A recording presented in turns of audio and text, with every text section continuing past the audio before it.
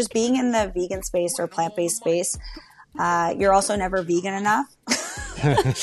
But then you're also too vegan for the average person. A lot of trial and error with what I could say and what I couldn't say, and the type of topics that I covered as well. Kind of getting away from, the vegan police and getting hate from them. All right, Freddie boy, what's happening this week? This week we are chatting with Candice Hutchings from The Edgy Veg. We chatted about her channel's role in making vegan recipes more mainstream and how the process made her realize she wasn't happy with the way she was being portrayed and what she had to do to change that. Let's get into it. Let's get into it. We're back with another banging episode of Creator Generation, this week joined by Candice Hutchings, better known on the internet as The Edgy Veg. Candice, so good to have you. Welcome. Yeah, thank you so much for having me. And you're joining us from Canada. Yes.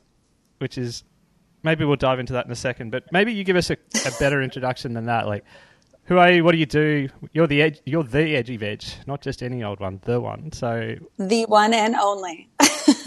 I run a variety of vegan food content across a bunch of different platforms. Started on YouTube, so I do vegan cooking shows, testing products, so that the audience doesn't waste their money on crappy vegan food when they don't have to. And then, of course, Instagram, and now on TikTok as well.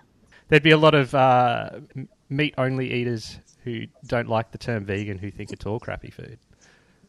Well, you know what? There's good food and there's bad food in all food categories. So I'd say that they're wrong. Vegan food can be very delicious.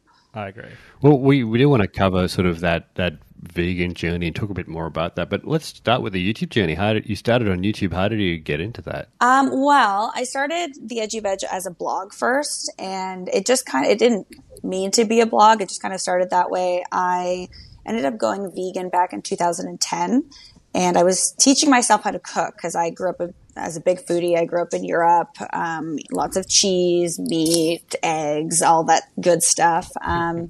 And I grew up in a family full of foodies. And so my big thing when I went vegan was the only way I'm going to keep up this lifestyle or diet, whichever one you want to call it, is I have to learn how to veganize my favorite foods, or else I'm going to fail, essentially. So I was teaching myself how to cook. My mom was really interested in the recipes and her girlfriends. And so I found myself emailing them recipes constantly, and it got annoying. So I got a Blogspot back in the day, Blogspot, and put all the recipes up there, and then they could just access it whenever they wanted. Made my life a bit easier, and it kind of took off. And then at the time, I guess it was 2012, YouTube was the big thing that everybody was doing or starting to do. So it was just kind of like a natural progression into that, where, a lot of people were consuming food content. So it's kind of made sense. And you said you were a big foodie, eating everything, and then you went to veganism. Why did you do that swap? It started with health issues. I had a lot of migraines, and skin conditions, and I found that I was getting a lot of colds, and I went to go see a doctor, and they thought that we tested a bunch of different things, but mainly came to the conclusion that it was likely a dairy issue. So dairy creates like mucus in the body. So if I was having colds like constantly and migraines constantly. And so I cut out dairy first and felt really good, started to feel better. And then because I was learning or trying to learn how to live a dairy-free life, I kept coming across vegan information. And the more I dug into that, the more it made sense. I grew up mostly vegetarian anyway, growing up with my mom. My dad was not, so we would eat meat when we were with him. My parents are divorced, but with my mom, she was vegetarian. So cutting out meat after cutting out the dairy was really, really easy because my mom had always cooked vegetarian food anyway. And then it just kind of progressed from there. And how was that initial change? I mean, going from all that stuff to being vegan, did you find it an easy progression, or was it a little challenging? I mean, back in 2010, it was challenging. We didn't have like all the amazing products that we have now. I couldn't go to the grocery store and find like a vegan butter without even looking for it. Or all the different types of milks that we have now, or all of the ready to eat products. They just didn't exist like at all. Which is exactly why I started teaching myself how to cook. And using, cause raw food was a really big thing back then, and using kind of the techniques that chefs that made raw food would use, but on cooked food that just was vegan. That was kind of the technique that I took. I always I briefly dabbled with veganism. I was sort of forced into it a little bit when my daughter was very young. She was allergic to eggs and dairy, which means my wife couldn't have it either. So we got a lot of vegan food. And it was actually a really interesting process, learning and understanding sort of what was out there. And I was actually amazed at the variety of products you could get. Yeah. Vegan. It's amazing going vegan now. Like, I wish that we had all that stuff when I went vegan. The amount of terrible food I ate over like the course of like 3 years, I would say like 2013, 2014 is when I started to go down to the States, and like we would drive over the border to go buy vegan food that was okay, much better than we had here in Canada, and like bring it back over the border just to stock our freezers with. But yeah, it was a lot of trial and error and a lot of cooking everything myself, a lot of not eating out. But luckily you can do all of those things now, and it's really tasty. So that's nice. Do you miss, is there anything that you miss? Any food, the flavor or the experience that you go back and go, like, I'm okay about it, but I miss it.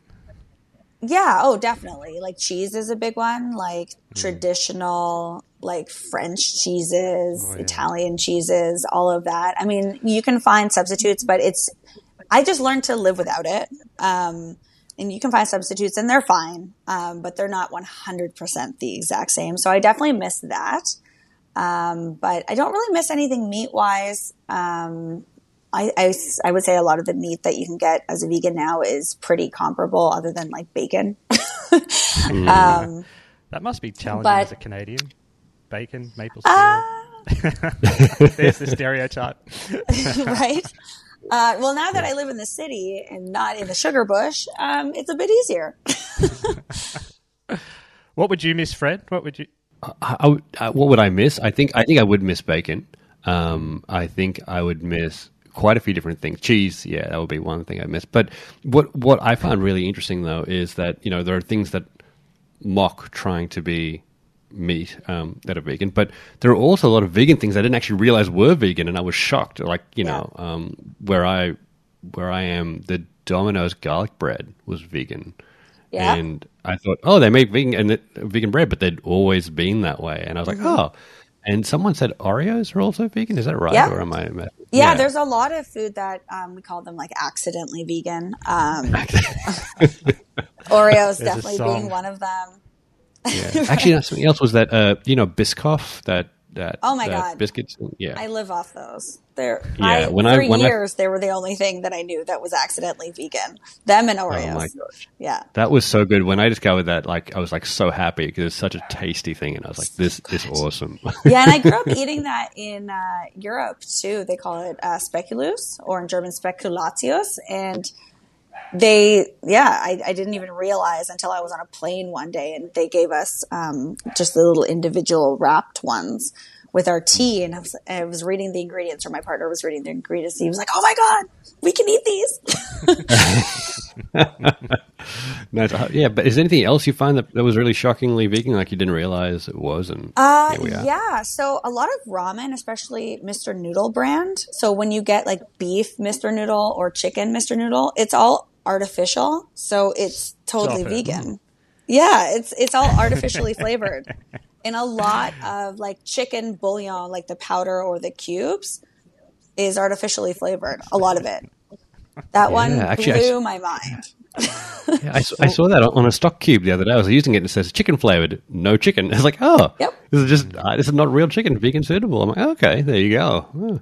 I was making like a vegan chicken stock for years until I learned that. And I was like, oh my gosh, this entire time I could have just gone to a store and bought it. Well, we've got a thing in Australia, and I don't know if it exists in the world, but it's a thing called chicken salt. It's the best thing ever to put on your chips. I have no idea if this is vegan or not, but I would guarantee there's no chicken in it because it doesn't taste. You get your fish and chips, bit of chicken salt. It's a strange thing. I have chicken salt. You have chicken salt? I have vegan chicken. Yeah. Is there chicken in the chicken salt? So I've only tried the vegan one, which I have in my fridge right now or in my pantry right now, but I haven't tried like a non-vegan one. So I don't know. Actually. A company sent it to me and they have multiple different like flavors of chicken salt and like a low sodium chicken salt. It's tasty. It's good on popcorn. It's good. It's going to be. Anyway, veganism will be the mainstream choice in a couple of years, and we'll be all like, remember meat? Remember this? Remember dairy? Yeah. All so long ago. Hey, just a quick interruption. We have the Creator Generation Discord community, so hit the link. Come hang out with us and your fellow creators from all over the world. We'll see you there.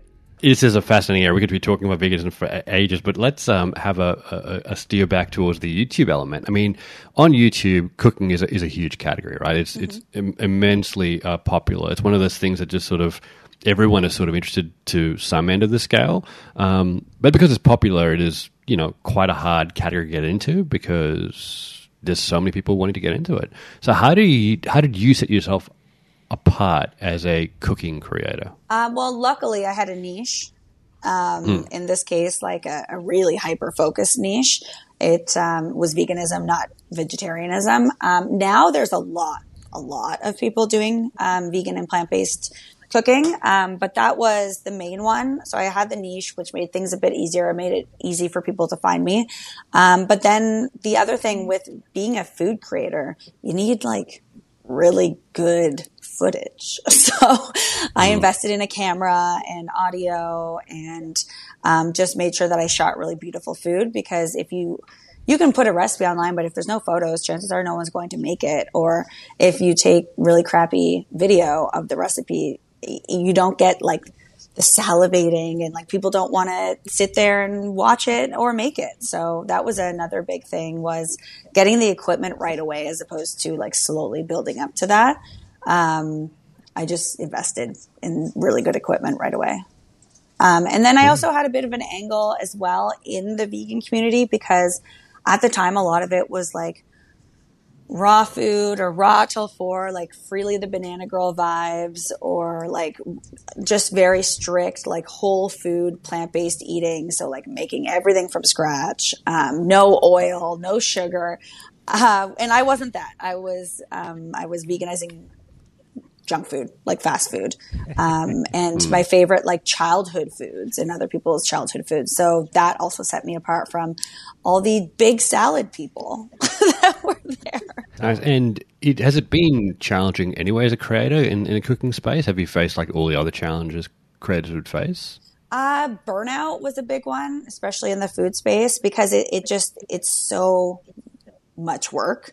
Everything from like writing recipes, testing recipes, long shoot days. It's one of those niches where like you actually have to really commit to, the work of it, because it's just so many steps. So I definitely, burnout was a big one. I kind of go in and out of that. Like I'll be like, okay, I can do everything, and we're going to put out like 14 pieces of content a week. And then after a couple of months, I'm like, oh, right, we've already done this before. So in terms of like challenges, I would say that's probably the biggest one that I faced. And then just being in the vegan space or plant-based space, you're also never vegan enough. But then you're also too vegan for the average person. So a lot of trial and error with what I could say and what I couldn't say, and the type of topics that I covered as well. Kind of getting away from, the vegan police and getting hate from them. That was interesting. That was a fun learning curve. Who are like, every niche has, well, not every niche, but a lot of niches. It seems like they have got like the culture police for X vertical. Like in the vegan, like who are they? Who are the vegan police? Are they? I would say they're the really extreme vegans. So the people that call like meat eating like the animal holocaust, those types of people. So for me, I'm never going to be vegan enough for that genre of vegan, because I kind of go by the definition, which is veganism, which is like abstaining from animal, or consuming animal products within reason. So like but to them, I shouldn't drive a car. Let's put it that way. I shouldn't like garden because I might kill some bugs. Like it's that type of thing. It's the people that like scream about speciesism, those types of vegans. I'm sure we've all come across them. But yeah, never vegan enough for them, ever. The militant vegan. Yeah. Yeah.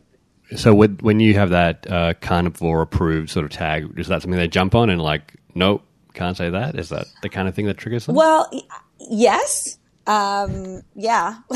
And so the whole point with that was to get in more of an audience that might not be vegan, but is interested in vegan food, or just like wants to cut back some meat, like maybe once or twice a week. Maybe they go meatless or go vegan for a day. I'm very welcoming to that idea in my community, just because I think that every bit of change is change and it helps. A lot of people don't agree with me. They think you should be 100% or nothing. And that doesn't make sense to me in the grand scheme of things and how the world works.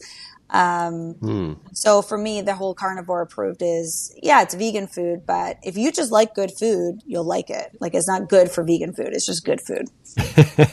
Can I ask though, like with some of those recipes you make, I was like, this is like, looks too delicious to be like healthy. People assume like all vegan is healthy, but there are some vegan recipes that are just not healthy. Oh right? yeah. Like, vegan doesn't equal health. Like at all, by any stretch of the imagination. I mean, Oreos are vegan. They're not a health food. You know what I mean? Yeah. So that is a big mistake that people make, that they just automatically think vegan equals healthy. And I will get comments that are like, I'm so disappointed that there's sugar in this recipe. I thought you said it was vegan. It's like, well, it is vegan. You're looking for someone else's channel, because I use sugar. I use oil. Doesn't equal. I use gluten. Yeah. I love gluten. Like, let me keep my gluten. Let me keep my bread, my pasta. Yeah, because my daughter is allergic to eggs still, and it's sad because when it comes to birthdays, she can't eat cake. And as a 4-year-old, like it's the saddest thing in the world to go to a party and not give a 4-year-old cake. Right. But there's a incredibly good vegan bakery where we are. It's called Vegan Yums. If you're in Brisbane, check it out. And they make the most insanely good vegan cakes. So good that they outperform any other cake. So whenever we go to a party, people ask us to bring these cakes because they just love them so much. So it's insane. And like I look at it and go, vegan cake, and it is truly delicious. And you just think like, I can't believe how far this has come. This is amazing. Yeah, we have a place in Toronto as well called Tori's Bake Shop. And anytime I have to bring anything anywhere, if I have a birthday, back when I got married, that was the wedding cake. No one knew it was vegan. And people were like, this is the greatest cake I've ever had in my life. And that's when you get the fun little, it's vegan. And that's kind of the point, right? And that's my whole philosophy and why I started the Edgy Veg, was to show that it's just good food. Yeah. It is. And especially that the fried chicken substitutes, they look pretty darn good with mushrooms and cauliflower and all sorts of absolutely. tasty things. I mean, anything deep fried is going to be delicious, right? That's true. That's true. Okay. And so I keep getting distracted by this. Okay, back to it. Like, let's talk about your community. Yeah. Like you talked about, there are the vegan police out there. Like, let's talk about the good part of your community. What are your fans like? They're great. They're super supportive. They're the average person, right? They're a combination of people that are already vegan and love to cook, or they're people that are, I call them veg curious, and they're just interested in learning how to cook vegan, or adding, a meatless day to their week, or they have a loved one that's vegan, or a child, or a partner. And that's kind of the community that I fostered now. They're more interested a lot of the time in the food science behind it, more so than the fact that it's vegan. They're kind of enthralled by the fact that I can take like mushrooms and turn it into fried chicken, as opposed to, you know, I don't know, a lot of the other channels that you see out there. So they really like the food science behind it. They like to see a really great transformation. And yeah, they're essentially me, which is nice. I want to flip gears a little bit, so I don't want to sort of rock the boat, but I will if I'm allowed to. The dogs would disagree. The dog approves. Well, it's in the same, like talking around your community, but sort of then shifting gears more into like your content that you make and a bit diving in a bit more into your journey as a creator. Like we met like late last year online. Like I reached out to you out of the blue, and you responded, which was very nice. And because we were running, I tried to. We still are. I'm bad at email, running, but I try. Yeah, no. Well, you were brilliant because we still are running a women's creator program in collaboration with YouTube across Canada, and you're obviously a woman creator in Canada. But that wasn't just all. Like what stood out for me when we were, I was scouring the internet for inspiring, interesting women Canadian creators. Geez, how many times have I said that?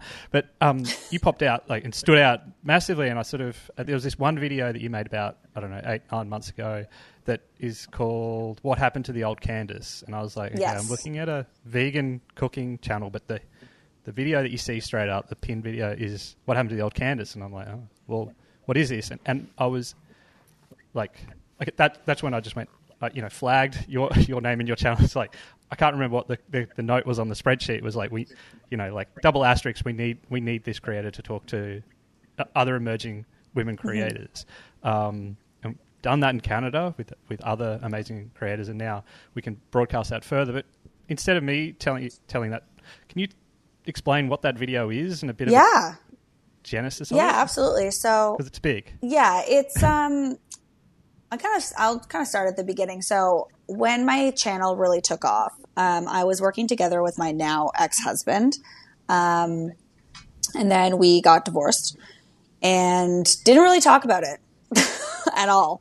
It was a whole thing, but I didn't really talk about it. And because I had left that relationship and I was on my own, for the first time, I think in my life, I was able to figure out who Candace was, because I wasn't under the influence, or I didn't have, a push into either direction from another person that was in my life. And so I changed from, who I was to my audience. And it started to get really obvious that people were noticing this. And I was getting a lot of comments. I was unhappy before, and I was super, super thin. I suffered really bad anxiety, but I masked it all for my YouTube channel and for these videos, and it was all very, very fake. And I was happy for the first time in my life, and I ate food again. Like, not that I was not eating my own food, but with the anxiety, a lot of the time, you have an inability to eat, let's say. And I gained some weight and people talked about it, continuously in the comment section. And I'm still like a straight size, normal size it was just so outlandish to me that this was the thing that people were talking about. And my personality changed and my attitude changed. I stopped being this over-the-top, super bubbly person, because that's what I thought everyone wanted to see on YouTube, and that was the only way I was going to get through this. And people also noticed that. So this whole video was just saying, it was talking about this mask that I had put on to show up for this thing that was my job and to show up for these people. And it wasn't me. And over this journey, I slowly became myself again. So the new Candace is a Candace that makes me happy and hopefully will make them happy. But it's a different person. and just kind of talked about how, people change, and these people grew up with me, and just saying, you don't want anyone in your life to not change. That's a horrible thing, to not change.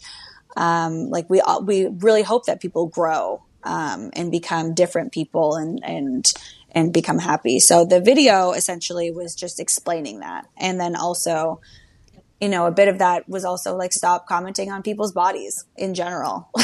Like whether someone loses weight, gains weight, dyes their hair a different color, whatever it is, let's stop making comments on people's bodies, because literally my body is the least interesting thing about me. And so that was really important to me as well. And I think a lot of people were receptive to that. A lot of people actually ended up commenting that there was something off about my old videos, and they could tell that it was a bit of a fake personality. So that was kind of cool, actually. I was a little nervous about the response I was going to get. I invited people to, if they weren't aligned with who I am now, and if that makes you upset, feel free to unsubscribe. And I don't mean that in a unsubscribe. I mean, if this is no longer a community that serves you, then don't be part of the community if it hurts you. We should never be part of a community that hurts us or makes us feel bad. So essentially that was the video in a nutshell. Amazing. And what was it like dealing with those comments, obviously? Because, some of them would be very supportive, some would be probably very hurtful. Mostly it was an outpour of support. I couldn't even really tell you if one stood out that was overly awful. I think most of the community, at least the people that commented, were super supportive. Also said, that they noticed that the channel had changed in a good way. And just, kind of said, whatever you decide to do, we'll support you. And we also have changed. So that was a really cool conversation to have in the comment section. Yeah, it's actually really interesting because it's so good to hear that there was that support. A lot of creators that we've talked in the past, when they've made changes, they found that sometimes who they thought was the community had a really negative element to it, and they find that extremely hurtful, and it really affected them really badly. But it's really great to hear that there was all that support around it. And it is funny because I actually, before I sort of knew who you were, I was watching your videos, and I'd actually watched your recent videos, and then a couple of your older ones surfaced. And when I first watched them, I was like, oh, this is strange. This is not like the Candice I know. It's like completely different gears. And then I realized, and I watched that changeover video. I'm like, okay, I get it now. But it's interesting because it just seems so much more comfortable in your current videos. Like the personality, and I just connect with them so quickly in those current videos compared to the other ones, which were just it seemed like you were a little bit over the top to give that artificial element you thought people wanted. Right, and give that YouTube personality. Yeah, the YouTube personality, and it's a big thing. We get asked about creators all a lot. Like, should I be a different person for YouTube? And one of the first things we say is no, actually be who you want to be. Do that, because if you keep being a fake person, eventually it will just crush you, and it will just lead to misery, really. Well, and I think a lot of people think that they have to be a different person, or maybe some people do want to be a different person, let's say online, than who they are in real life, because it also creates a difference between their job and who they are here and then who they actually are. But for me, I couldn't play that role. It just made me really uncomfortable. And it was starting to create a lot of identity crisis scenarios for me, where I just I didn't know. Am I Candice? Am I Candice the Edgy Veg? Who am I in my everyday life? And so for me, it was easier just to kind of take my role as the Edgy Veg and just make it as true to myself as possible. And I think people can tell when you are playing a character. I think it's very, very obvious. And for some YouTube channels, that works. But I think for something that is so lifestyle based and in a lot of ways really sensitive topics, like animal ethics it's a sensitive topic. And I think people relate a lot more to the actual person themselves as opposed to a character. It must have been a bit of a journey for you before you created that video. Obviously there's a bit of a journey, but in terms of creating the content, you're a vegan, channel, and then you're wading full bore into a completely different topic that's very personal. It's about you, and it's also about the internet and how we engage with the internet, not just on YouTube, but all. Was that how was that process stepping through the door for you to sort of put it all out there, and sort of step out? Your dog loves my voice. It's beautiful. I think. Yeah, she really does. And like, stepping outside your lane, in air quotes, like into a quite a hot button topic. Yeah, I mean, it was difficult for me. I had always kept my personal life like very much at arm's length from the internet. I had just seen, I started in the era of like everybody had a family channel. Everybody was daily vlogging. It was just so intimate, and that I've always been a private person, so that just made me super uncomfortable. So even opening up in the way that I did, it was really uncomfortable. But then it felt like the right thing to do, and I'm really glad that I did do it. I'm glad that I worked on like getting over how uncomfortable it did make me, because some of the things that I've shared, like not only that, but my struggles with anxiety and mental health, you don't realize how many people need someone else to talk about that stuff in order for them to take action to do something in their own lives. And I think with mental health, at least in the last couple of years, I love that it's such a huge topic, because people feel more comfortable talking about their own struggles and things, and maybe not their own struggles, but like the struggles of a family member, and they don't know how to help them.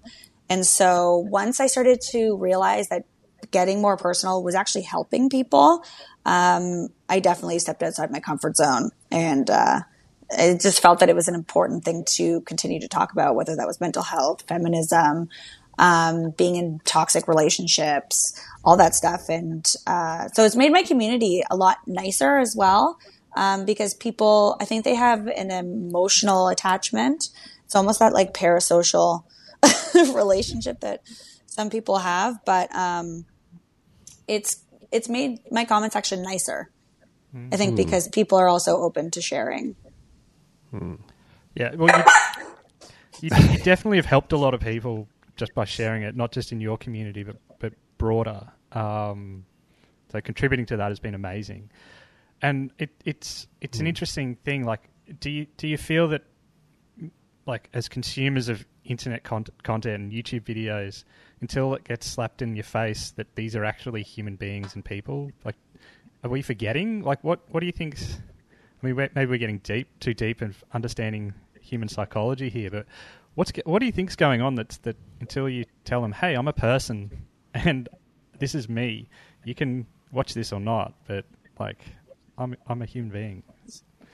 Yeah, it's like, it was bad before, but this is a whole other level of like people forgetting that people that they see online are actual human beings.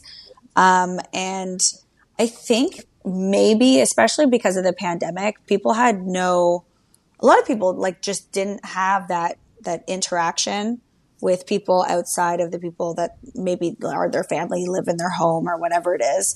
So I think that disconnect definitely just like propelled that idea that like, oh, this is my phone or my TV or whatever is not real. Like it's almost like people treat the internet and people that are on the internet almost as if it's a Netflix show and they're not real. And I think that being kind of removed from society for like the year and a half, 2 years that a lot of us were in Canada, it was fully 2 years. I think it's taught people, or people have just forgotten how to socialize properly, and they see a face behind a phone or a camera and they just do not make the connection. And that's sad. And people are mean.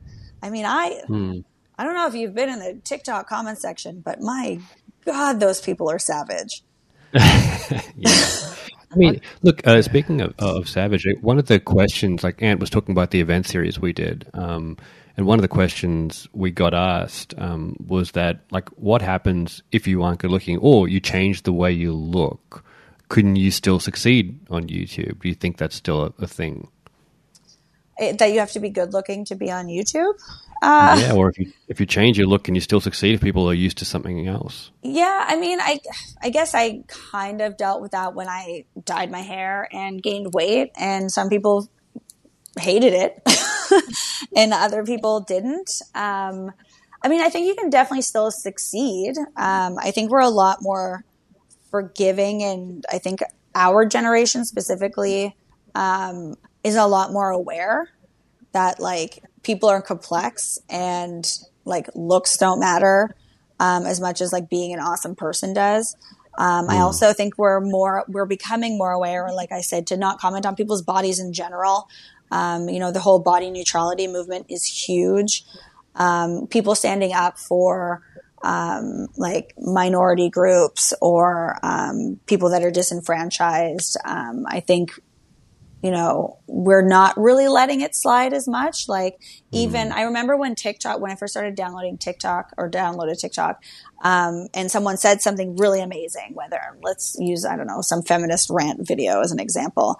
And then there'd be someone in the comments saying like, she didn't stutter. And then immediately underneath you see that's a really ableist comment, because, people are not bad people just because they stutter, or they can't not articulate their thoughts properly just because they have a stutter. So having those kind of conversations, I think, has made our generation and the generation below us, like Gen Z, more aware of that. And I hope it's going in a positive direction. It seems that way, at least from like people correcting each other all the time.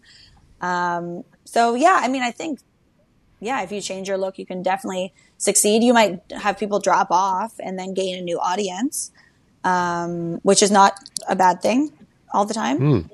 But yeah, I think we have these ebbs and flows in who our audience is anyway, if you've been online long enough. Definitely. I mean, what scared me? Your dog loves me. Great. We'll bond. What like scared me about that question, and like part of it was like, what happens if you aren't good looking? Like, I think it was like, if you're not good looking, can you still succeed on YouTube? And it's like that scared me in that like, there's just like the beautiful thing about the internet and YouTube is like the weird and wonderful people shine, and that's kind of like, like the weirdos we want. Like, we want to be surrounded by weirdos. Like, I love weird people. The internet is full of weird, cool, interesting, eccentric people, right? Like, I'd much rather hang out with someone that's a little odd than someone that's really boring. Exactly. And, like, your lens of what's good looking or not is different to the next person, to the next person, to the next person. Yeah, it's all subjective. Yeah, and we're like, what we're really, there are a small fraction of people on the internet that make money from their looks on probably on Instagram, maybe TikTok, but like the majority, it's the interesting people creating valuable content for really interesting communities, right? Like your, vegan community, but like, and people who are, I don't know, vegan curious or like dipping their toes in the water, like us, the creator community, who are all the weird, wonderful people. And some of you might make money out of being good looking, and good on you. We don't judge. It's all, that's the beautiful melting pot that is the creator generation. Like, you can be you, as long as you're then creating something of interest and value to your people. So like, you can succeed if you're not traditionally good looking, whatever that might be. It's sort of, it scares me, and I kind of want to beat that out of anyone who thinks that. Like, you do you. And that's probably going to set you up for better success than trying to be someone else, which is exactly what, Candace, you sort of brought to the fore, probably in a better way in your video than I have in that little rant. Well, I think the whole point there is just that there's room for everyone on the internet. No matter who you are going to find your weird tribe of people, and that's awesome. And so, good looking or not, like you said, it's all subjective, right? Like, someone that I might not find attractive, the person next to me might think they're the hottest person in the world. All of that stuff is subjective, and no matter what you look like or who you are, I think that if you do want to foster a community, those people are going to find you. Like, your people will find you. Look, speaking of that, I mean, everyone wants to find that tribe and connect with them. What would be your advice to a new creator to any of these platforms? How would you do that? How do you set yourself up to find those people? I mean, it's such a cliche answer, like that we kind of always use as like a jump off point, which is, just be yourself, and you'll attract people that are like you. putting yourself out there, whatever that means and is comfortable for you. And I mean, having people, I found that a lot of the time your community doesn't really engage with each other unless you ask them to.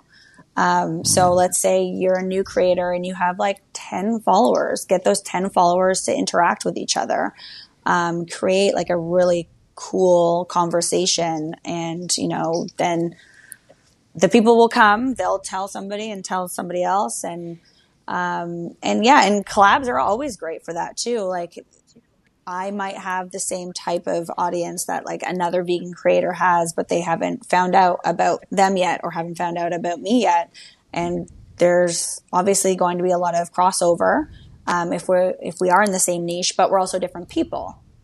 So then we also have that unique ability and kind of like thing that we bring to the table. Amazing. Hey, That is excellent advice, I think. Yeah. I'm gonna. Yeah, it's a great place to finish, but I don't want to finish there because, well, I like to shift gears. To wrap it, like my favorite, like, what I've been thinking about, and it's totally irrelevant. Well, it's relevant, but not very useful, but entertaining maybe. What's your worst favorite vegan stereotype or joke? The worst vegan stereotype or joke, or my favorite worst vegan stereotype. Yeah. Where do we get our protein? Where do you get your protein? Like that vegans are frail and don't get protein and pass out all the time, just faint from pure exhaustion because we're living off of lettuce leaves. That's probably the worst one, because if you know anything about nutrition, even the basics of nutrition, you know that there's tons of protein in plants. That's probably the one that annoys me the most. Like, and it Fred, have you got happens one? every time. I honestly, no, I don't. I don't know enough about it to have one, I think. Well, have you got one? I do. Like it's an oldie but a goodie, and it does ring true a little bit. So sorry, Candice, but you know, it's the old. How do you know if someone's a vegan? Yep. They'll tell you. Yeah. Don't worry, they'll tell you. Don't worry, they'll tell you. Exactly. I have known those vegans, and it's stuck with me ever since I met that vegan at university. It was, yeah. You know what, though? I will say the meat eaters make themselves also very known on my page. Like, how do you know who is following you eats meat? Don't worry, they'll tell you. Yeah. They're the ones that type bacon on anything that I post, or that's not meat. Call it a mushroom then. You know, those people really calling themselves out. Amazing. They're there for you. Yes. They're there with you. It's even confused. trolls. I welcome trolls. Trolls are famous meat eaters. Awesome. All right. On that note, I think wrap it up. But if you've got a good vegan stereotype, I reckon people should flood the comments with that. No, let's not do that. Yeah. Now I'm curious what kind of answers Yeah. you're going Okay. to get. Let's do that. Let's find them. Let's find them. We'll share them with Candice. Candice, the Edgy Veg. Thanks so much for hanging out with us. Like, yeah. Not just as a vegan creator, but just as this badass woman who's sharing awesome content and telling it how it is and how it should be. I genuinely, what you've done is in sharing your story is super empowering and very important. So yeah, we're really privileged to have you share it in such candid nature with us. So I really do appreciate it. Yeah, thank you so much, and thank you for allowing me to share my story, and hopefully it inspires other women, to make sure that their voice is heard out there on the internet and find their tribe as well. Create a generation on the mic.